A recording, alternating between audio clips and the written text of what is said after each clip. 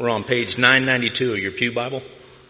1 Timothy 3, 8 through 13. Deacons likewise must be dignified, not double-tongued, not addicted to much wine, not greedy for dishonest gain. They must hold the mystery of the faith with a clear conscience, and let them also be tested first. Then let them serve as deacons if they prove themselves blameless.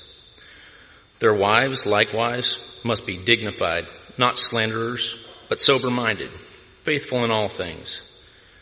Let deacons each be the husband of one wife, managing their children and their own households well.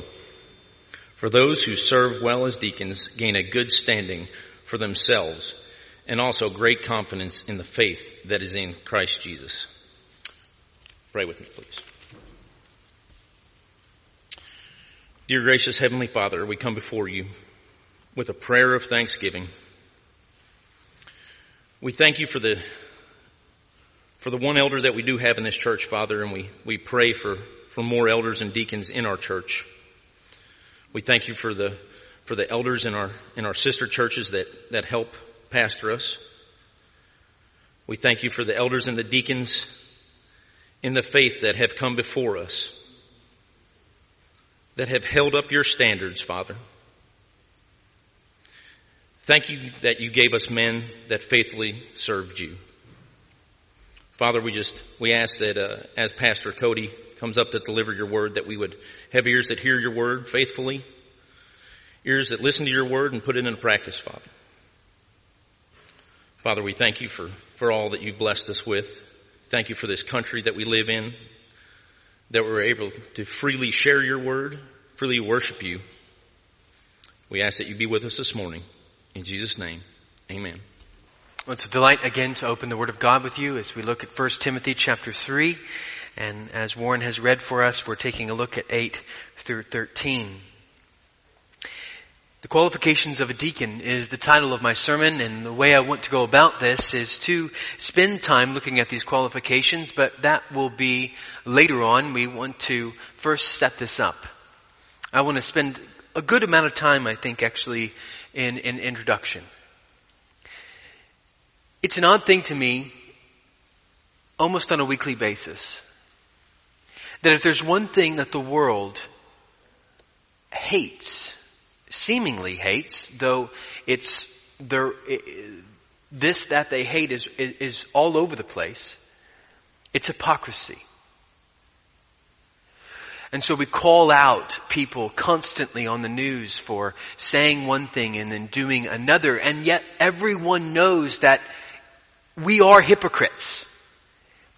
Every person ever been born, past, present, future, that's part of our DNA as it would be with sinners. We're hypocrites, and yet the world hates hypocrites. And so it's no wonder then that oftentimes one of the biggest impediments to someone coming to church is the fact that someone in their family claimed to be claimed to be a Christian and did not live that way. They were a hypocrite. They abused them in some way, shape, or form, or what they saw them do on Sunday morning was not what they saw them do on Monday through Saturday evening. And they know that if that's what a Christian is, they want none of it.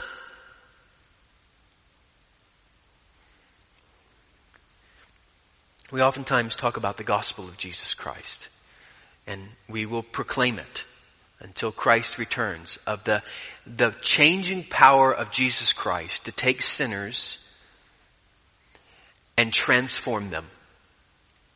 And this gospel is good news. Because there is no one good, Romans tells us. No, not one. Psalm 14 says the same thing. And another passage in Scripture as well. There is no one good, no, not one. So here we are as wretches. And as I told a man yesterday, oftentimes we're just trying to get to wretch status. Wretches, it seems to be too good oftentimes. There is no one good, no, not one. And we need Intrinsically, we know everyone knows we're not what we should be if we have any desire of eternity in heaven rather than eternity in hell. And we oftentimes, in our lost state, we spend years, if not a lifetime, spending time trying to find ways to appease our souls that somehow we may be better than that person or that person or that person, and therefore we're now qualified to go to heaven based upon the fact that we're better than that person. Or that I didn't do what those people did. And yet the gospel of Jesus Christ tells us we live in a world controlled by a perfect and holy God, and that there is no one like Him, and that He is righteous, and that He is just, and that He is wonderful beyond any wonder, and that He is beautiful beyond any beauty.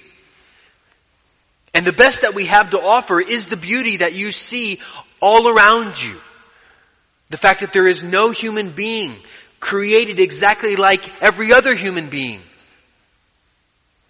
attributes to the glory and the wonder and the majesty of God. And then we will spend eternity, and for those saved in Jesus Christ, we will spend eternity in heaven, needing eternity to know an eternal God. How do we understand this? We don't. But we do live in faith, and we've been gifted enough understanding to delight in this and recognize that the work of Jesus Christ, and what I mean by that is His life, His ministry, His death, His burial, His resurrection, His ascension, and His ruling and reigning now and promise to return, has power, we don't understand, to change people, to take them from what they are now to something that they cannot be in and of themselves. And that is right before God. So when we speak of the gospel of Jesus Christ, we have to ask the question, do you actually believe that the gospel has power to change people? Now, I wrestle with that question every Sunday morning and every Monday through Saturday. Do I actually believe that what I preach from the Word of God actually has power to change you? Not by how I say it or what I say, but the truth that is there of Jesus Christ coming to earth, sent by God the Father to shed His perfect blood in order to reconcile sinful man with perfect God for all of eternity, once and for all. Do I actually believe that that has power to change you? And have you experienced that changing power? Tangibly, have you experienced it? Do you even believe that change is needed? The gospel, Romans 1 tells us, is the power of God unto salvation. Meaning the eternality of God, the magnitude of God that cannot be constrained by anything. All His power is represented in the work of Jesus Christ to change people who are dead in their sins to eternal life in Jesus Christ. And that power to change is rooted in the faithfulness of God. Meaning, He will always and only save by Christ because that's the way He's determined. And that's good news for us as Christians. The fact that we don't have to wake up Monday and Tuesday and Wednesday and Thursday and wonder, is there a new way today that I'm going to be saved from my sin? Is there something else I didn't do yesterday that I need to do today? No. Once and for all, fixed in the heavens for eternity is the work of Jesus Christ. And for those that are His, that will never change. The gospel that has the power to change is rooted in the faithfulness of God. Or we could put it another way. There is no hypocrisy in God. He never says, be saved through Jesus Christ, repent and believe and you shall be saved, and then turns around and does something else. He is always eternally faithful to His word. And we are not. And yet, the power of the gospel of Jesus Christ has the ability to transform us to be more like Him on a daily basis. And that is wonderful news. The fact that you and I can wake up tomorrow and by the power of God through His Holy Spirit be more like Jesus Christ. That is, we can be more faithful to our word and our actions reflecting what we're saying than we were today. That's just amazing. You can be changed, and you are. If you are a believer in Jesus Christ, you are being changed. Christians live in the light and under the influence of the changing power of the gospel. That is, the lives of Christians are an adornment to the gospel. The lives of Christians are the ornaments on the Christmas tree. Do you see the picture there? You put the Christmas tree up and it's just green, and then you begin putting things on it. And the things on it make the tree beautiful. It helps you to see the beauty of the tree that you didn't see before. And so when we see a life changed by the power of Jesus Christ, where they go from whatever they were before to where they are now, where they go from addicted to pornography and they're addicted to drugs and they're addicted to their own selfishness and they're addicted to their job and all of these things, and they become those who once hated God and now love God and hate these things, it helps us to see, wow, that tree, that truth is amazing. And so then you can walk around the tree, right? And you see other Christians hung on different places, and you ask them, what is your testimony? What has God done in your life? And they'll tell you, well, I was once lost and now I'm found. I was struggling with this sin and now I'm doing this. And we stand back yet again and we marvel at the power of the gospel of Jesus Christ to change. Now, why all of this as introduction? Well, let's look at our text this morning. We're looking at deacons. And what I want you to notice is right after verse 13 is, what do you know? Verse 14. 14 through 16 is what's coming next week. And 14 through 16 is the center of the book. And it's more than just the center of the book by way of writing, center of the book from a literature standpoint, but it's actually the heart of the book in terms of its message. Look with me there. Verse 15. If I delay, you may know how one ought to behave in the household of God. This is, in many ways, we've said it a number of different ways, but one of them being sound doctrine produces sound living. This is the main thrust of why Paul is writing to young Timothy and the Ephesian church, is to say, I want you to know what the church should look like. How it should behave. How it should be ordered. Why? Because I want the gospel to be well adorned. I want the world to see the magnificence of the changing power of Jesus Christ. I want there to be no hypocrisy between the message and the actual ministry of the lives of the people represented within the church. And he's speaking more, obviously, than just a church service. We know this. He's speaking about the fact that we will exit this building, and we are the church, and that doesn't change whether or not we're in the building or not.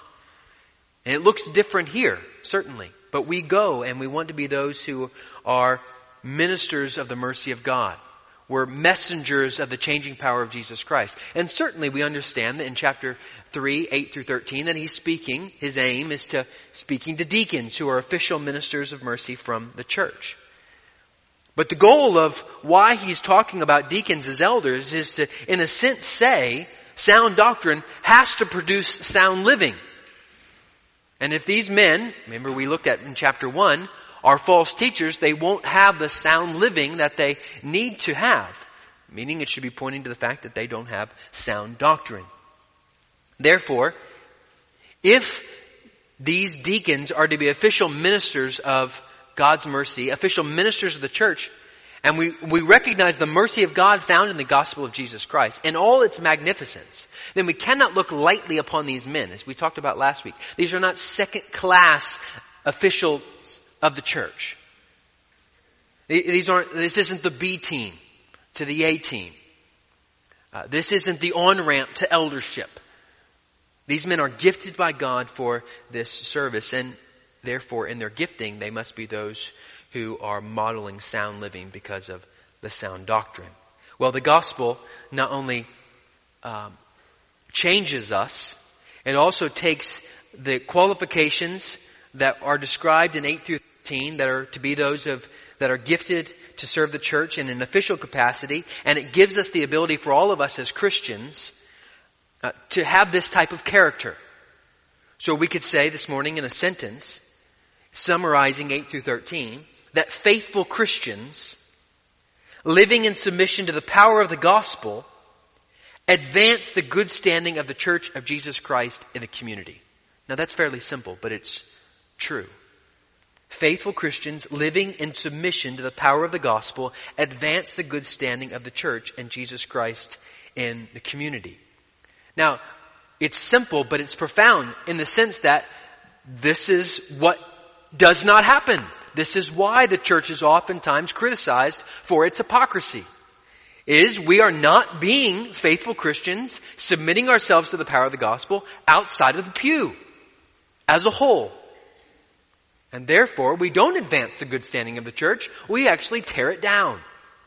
And so we must understand, and yet again, allowing the Word of God to renew our minds and change the way we think, that we have to be those faithful Christians submitted to the power of the gospel outside the pew in order to advance the cause of Jesus Christ. And we're not advancing some simple cause. We're advancing the only cause that actually has power to change. Narcotics Anonymous, Alcoholics Anonymous, self-help books, all of these things don't truly have the power to change for eternity. Only the gospel of Jesus Christ has that say. Well, look with me, just stare at the passage for a moment with me, verse 8 through 13. Let me just show you some structure here.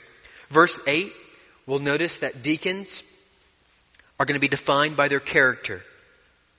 Their character. And you'll notice, we'll look at this in a minute more closely, that there's one positive and then there's 3 negatives. Or it's put in the negative. If you look with me at verse 9, you'll notice that they should also be defined by their doctrine. In verse 10, you're going to notice that they will have a public witness. In verse 11 and 12, you'll notice that they must be qualified not only in their character and doctrine and public witness, but also their private life, as it is seen in their marriage and family, verse 11 and 12. And finally, we'll look at verse 13, the blessings and even godly incentives of being a deacon. Let's look at verse 8, the character of a deacon. I'm going to flow through these fairly quickly, and the reason why is because you'll notice the word likewise. Deacons likewise must be dignified. Deacons also must be dignified. In the sense that the qualifications for elder are not mirrored in a deacon, but they're similar.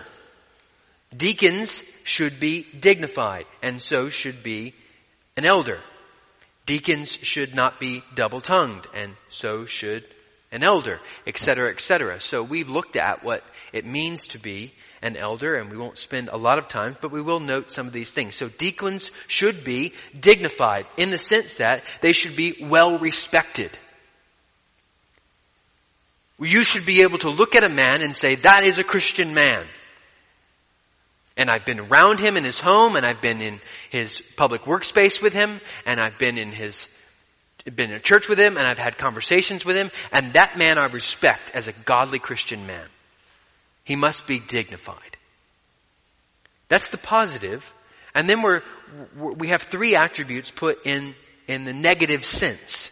And if we were going to take those 3 and summarize them into a positive note, it would be that deacons should be self-controlled. In the sense that they're going to be self-controlled in their speech, they're going to be self-controlled in their drink, and they're going to be self-controlled in their view of money. We can think of how these things, if a man was to be double-tongued, meaning he's hypocritical, he's saying one thing over here and then he's saying something else over here, or he was a man who was a drunkard, he was addicted to much wine, or he was a man who was constantly greedy for money, and even using his service in the church as a deacon to advance his own pocketbook, you could see how that would be hypocritical.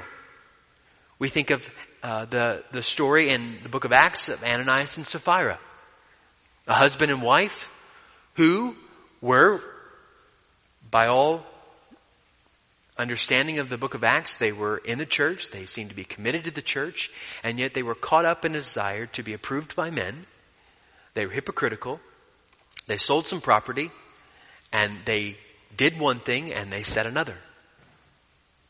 And therefore they were both disciplined to the point of death. God does not view sin lightly, and he certainly doesn't view hypocrisy lightly, and this is what it ended up happening. So their character, they must be those who have no hypocrisy. Their private life, their speech, their drink, their view of money will be controlled. They will have self-control. Well, then they move to their doctrine, verse 9. They must hold the mystery of the faith with a clear conscience. Now, Paul uses this word mystery a couple of different times. You'll probably have remembered it in Ephesians. You'll also see it in verse 16. Great indeed, we confess, is the mystery of godliness.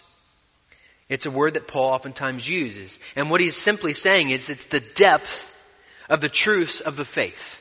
They're so wonderful. They're so vast. They're hard to comprehend. The deacon must be a man who knows and holds firm to the gospel of Jesus Christ.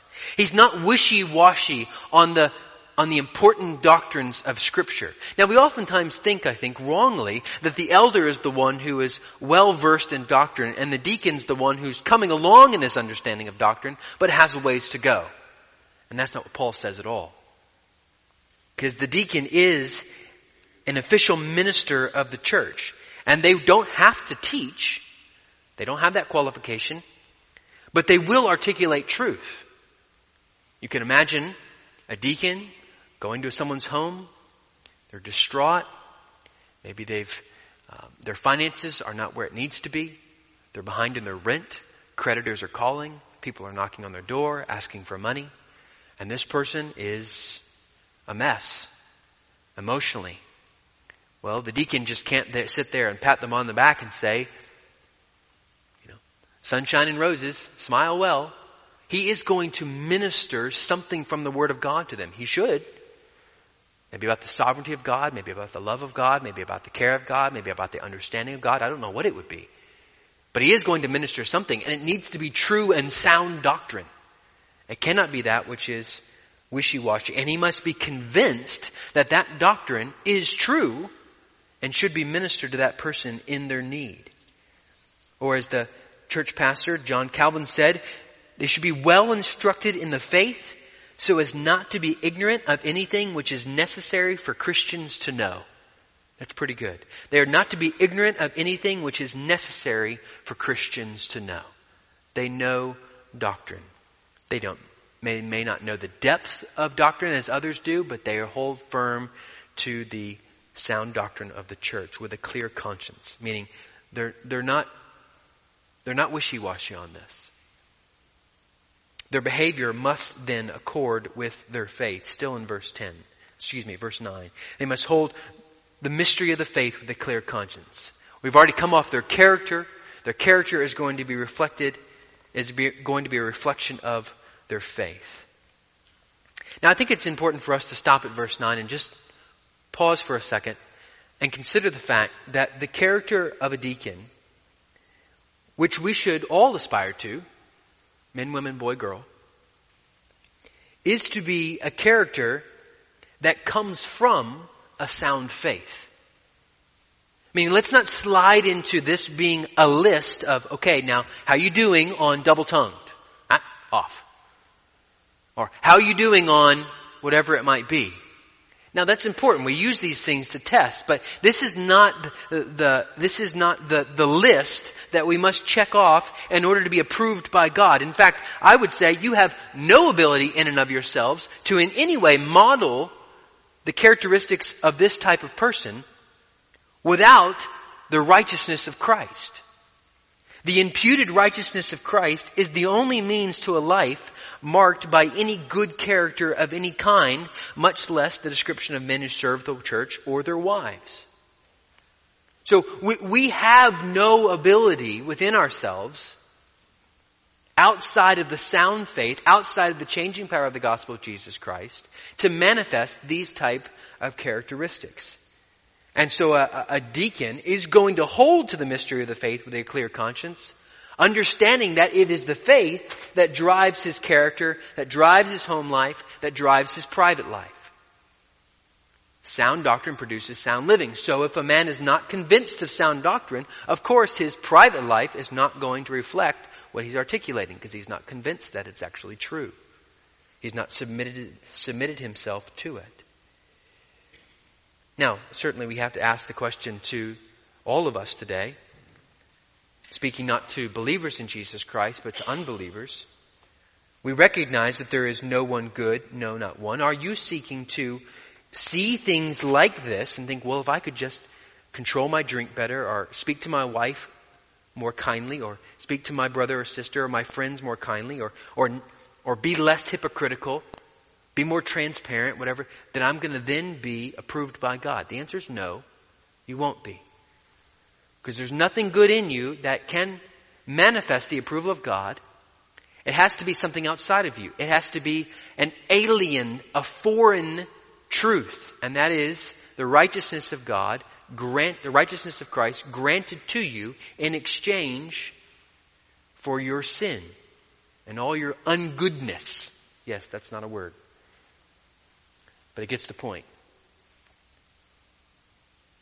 And what you get is not only your sin taken away, you get the perfection of Christ that results in eternal life in heaven. Now let's just talk about heaven for a moment. It's a wonderful place filled with glory and grace, as the song goes. But have you, as a Christian, contemplated heaven lately? Have you thought about it? This is your eternal home. I don't know about you, but when my wife and I lived in 500 square feet, my wife thought about another home. The home we were not in at that time. This is not your home. Have you thought about your home to come eternally? And what is going to be there? The delight that is going to be there. I'm continually amazed by the fact that I'm going to have a new body, and I'm really grateful for it. But you're going to have a new body in order to be able to experience the capacity of joy that is in heaven. Your current physical body, your physical heart, cannot endure the joy in its imperfect state now that will be in heaven for eternity. It will explode. Roger Bannister died yesterday. He was the first man to run under the 4-minute mile in the 1950s. He died at 88. And when he ran that first sub 4-minute mile, he conquered at that time what was thought to be the physical limits of the human body. Everyone, doctors included, thought when he crosses that line, 3 minutes and whatever seconds, he will die because his heart will explode. And there are less now who have run the 4-minute mile under 4 minutes, under 4 minutes than have climbed Mount Everest. More have climbed Everest than run under 4 minutes in the mile. But the human body couldn't take that. The human body cannot take for a second the joy of heaven unless it's perfect. And that's just one thing. To be in heaven and to not have any desire to sin, to not have one wrong thought go through your mind, that alone is heaven for me. That I won't have to set my mind on things above because I will be above. And I'll have a mind who desires and delights in Jesus Christ. Brothers and sisters, let's think on heaven more. And if you are not saved, then think about heaven and whether or not you will be there. Because my ability to enter those gates are not, Lord knows, is not of my own ability. It's certainly not because I'm in some way modeling what is characterized in 8 through 13. That's not my reason. It's by the righteousness of Jesus Christ that has been granted to me. And I know it has because He's given me the ability to respond in repentance and faith. Have you responded in faith and repentance to the work of Jesus Christ? If you have, oh, delight in heaven. Let's look at the public witness, verse 10. Slow down. Let's speed up a little bit. Verse 10, public witness. Also, notice that word, let them also be tested first. And I take that to mean not just deacons should be tested, but also elders should be tested. There's no specific testing given in Scripture for these men, but certainly we know they should stand the test of time. Acts chapter 6. They're in the church long enough and have been faithful enough that the church sees them, recognizes them, knows them. And then they're tested by not only the elders, but also by the congregation. Look at their marriage and family, verse 11 and 12. First of all, verse 11 has a couple of different views. I'll tell you the one I hold to. It says, their wives likewise must be dignified, not slanderers, but sober-minded, faithful in all things. Well, that word wives can be translated in the Greek also women, so some hold to the fact that women likewise must be dignified in the sense that women are an official role of the church. I mean, deaconesses, there's women deacons and male deacons. I don't hold to that view. I hold to the fact that they're speaking about wives of deacons, but there's at least three different views. One is deaconesses, women deacons. Another is wives of deacons. And another still is assistant to deacons. Well, I kind of pair two of those. I think wives assist their husbands in the work of being a deacon. It's not an official role, but if the wife of a man is not in similar godliness to himself, he will destroy the ministry of that man. Women, you're very important here. Notice that verse 11 really reflects and mirrors verse 8.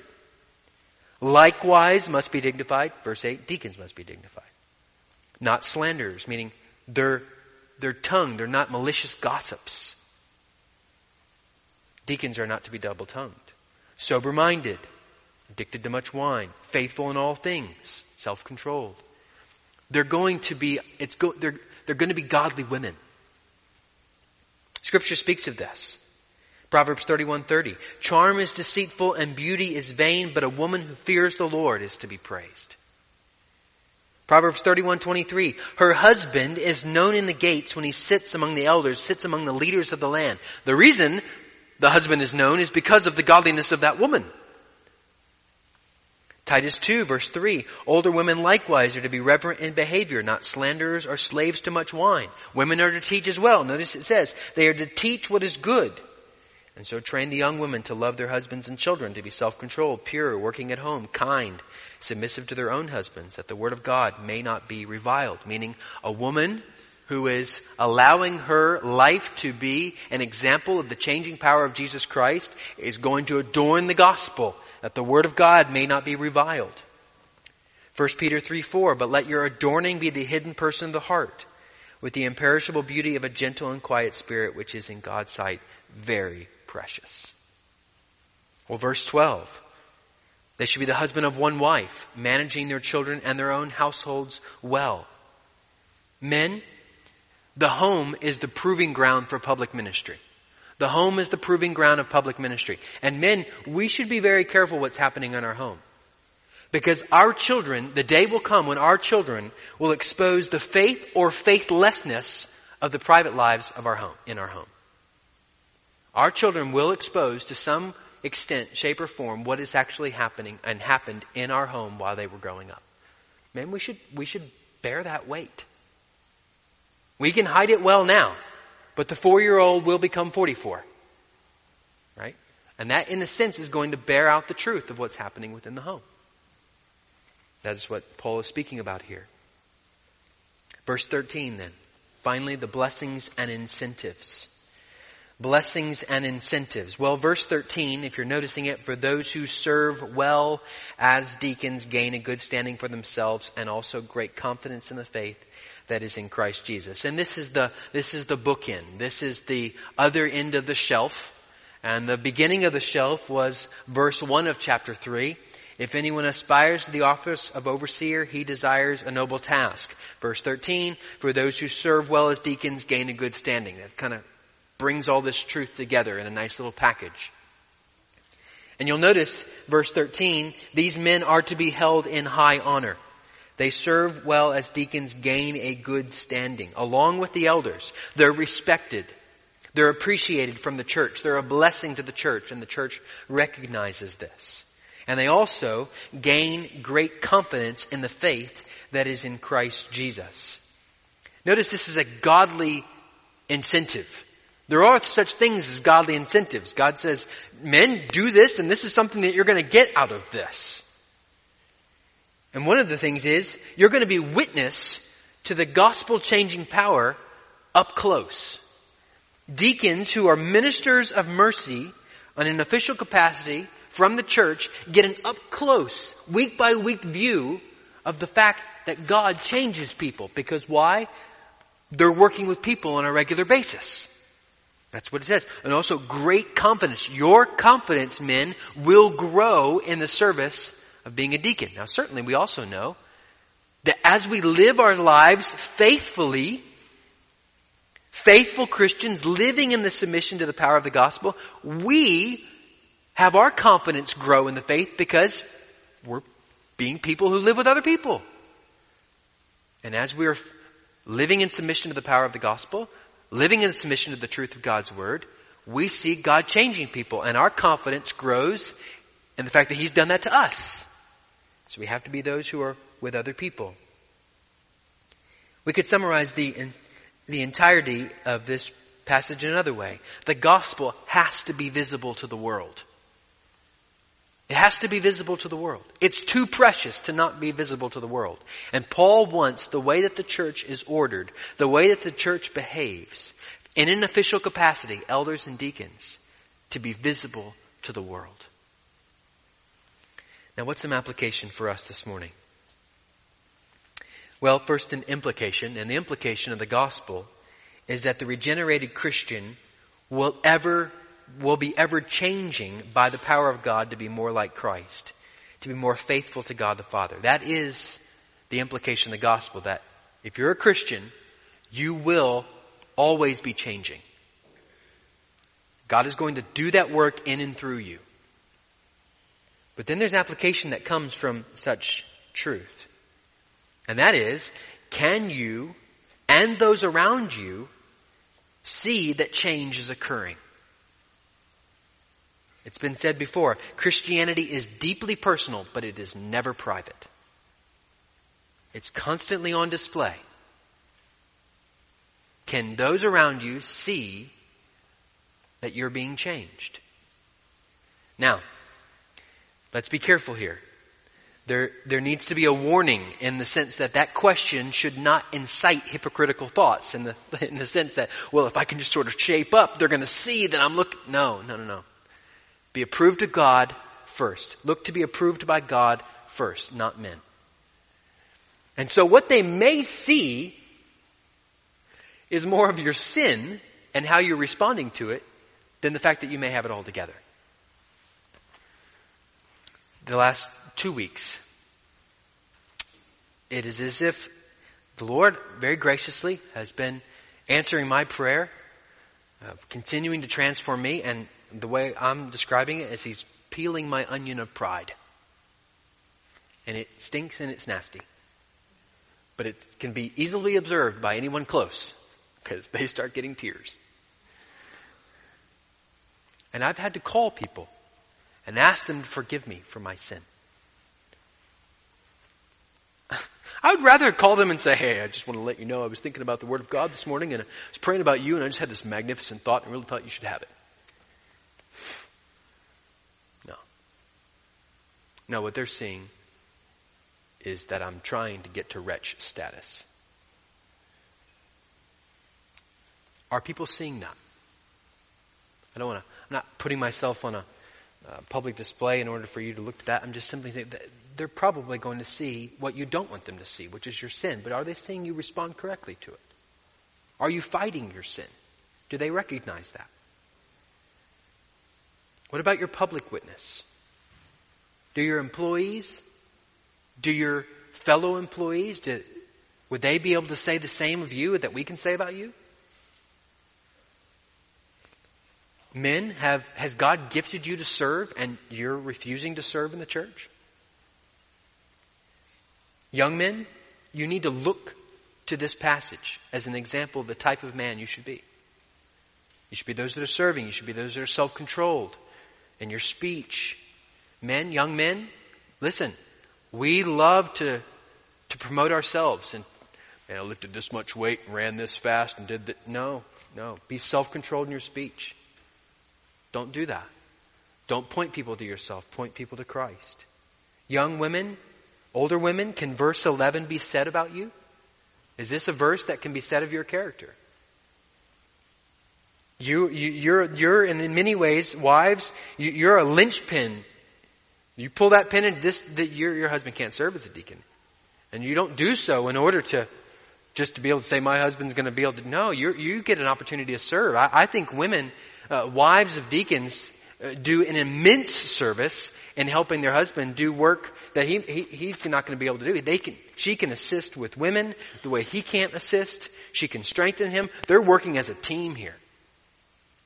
And so in some ways we have to ask the question of women, do you want to serve in that capacity alongside your husband? Lastly, who can you be a faithful witness to with the gospel of Jesus Christ this week? Or let's put it in a more practical way. Are there two people, just two people in your life that you could invite to church and that you could be praying for an opportunity to share the gospel? Just two. Don't know the Lord, next door neighbor, family, friend, someone that you regularly see that you could just invite to church and you could be praying about an opportunity to share the gospel. Just begin there. That's a good place to be a faithful witness. It's just two people. And then ask somebody else in the church. Hey, these are my two people, Fred and Joy. Would you pray for Fred and Joy? I'm wanting to be faithful with them this week. And I'm not been as much as I ought to, but help me. Pray with me for Fred and Joy, or whatever the other two people are. Let's be faithful to be those who are a faithful witness in our community. Faithful Christians living in submission to the power of the gospel advance the good standing of the Church of Jesus Christ in the community. Brothers and sisters, we should be with great joy delighting in the work of Jesus Christ, because He is the one who's continually transforming us from being hypocritical to less hypocritical, to be more faithful like He is faithful. But then let's respond to the power of that ability. Let's respond to the power of the Holy Spirit that is changing us and join with that work more faithfully. And trust Him to do great and glorious things for His eternal glory. And we get to share and be a part of that. Let's pray. Father, we thank You for these brothers and sisters. I thank You for this word. I thank You for the way it pierces my soul. And I pray that it does for them as well. Father, I thank You for the fact that You've saved us. You've called us out of darkness into eternal light.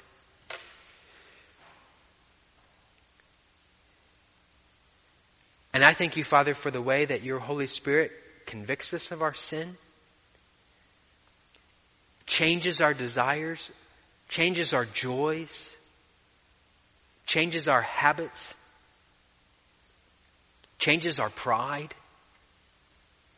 Father, You are good and faithful to us. You love us with an everlasting love. You are the best Father. You are the Father of fathers, and You care for us as a father cares for his children. And we thank You for continuing to train us and mold us and shape us in the nurture and admonition of the Lord. We thank You, Father, for the example that You have given us in our elder brother Christ. And we ask that You would help us, even this week, by the power of Your Holy Spirit, for Your glory alone, to be faithful as You are faithful. To be faithful to repent, if necessary, and to be faithful to love You out of a great delight that You faithfully love us for all of eternity. We ask these things in the precious and holy name of Christ. Amen.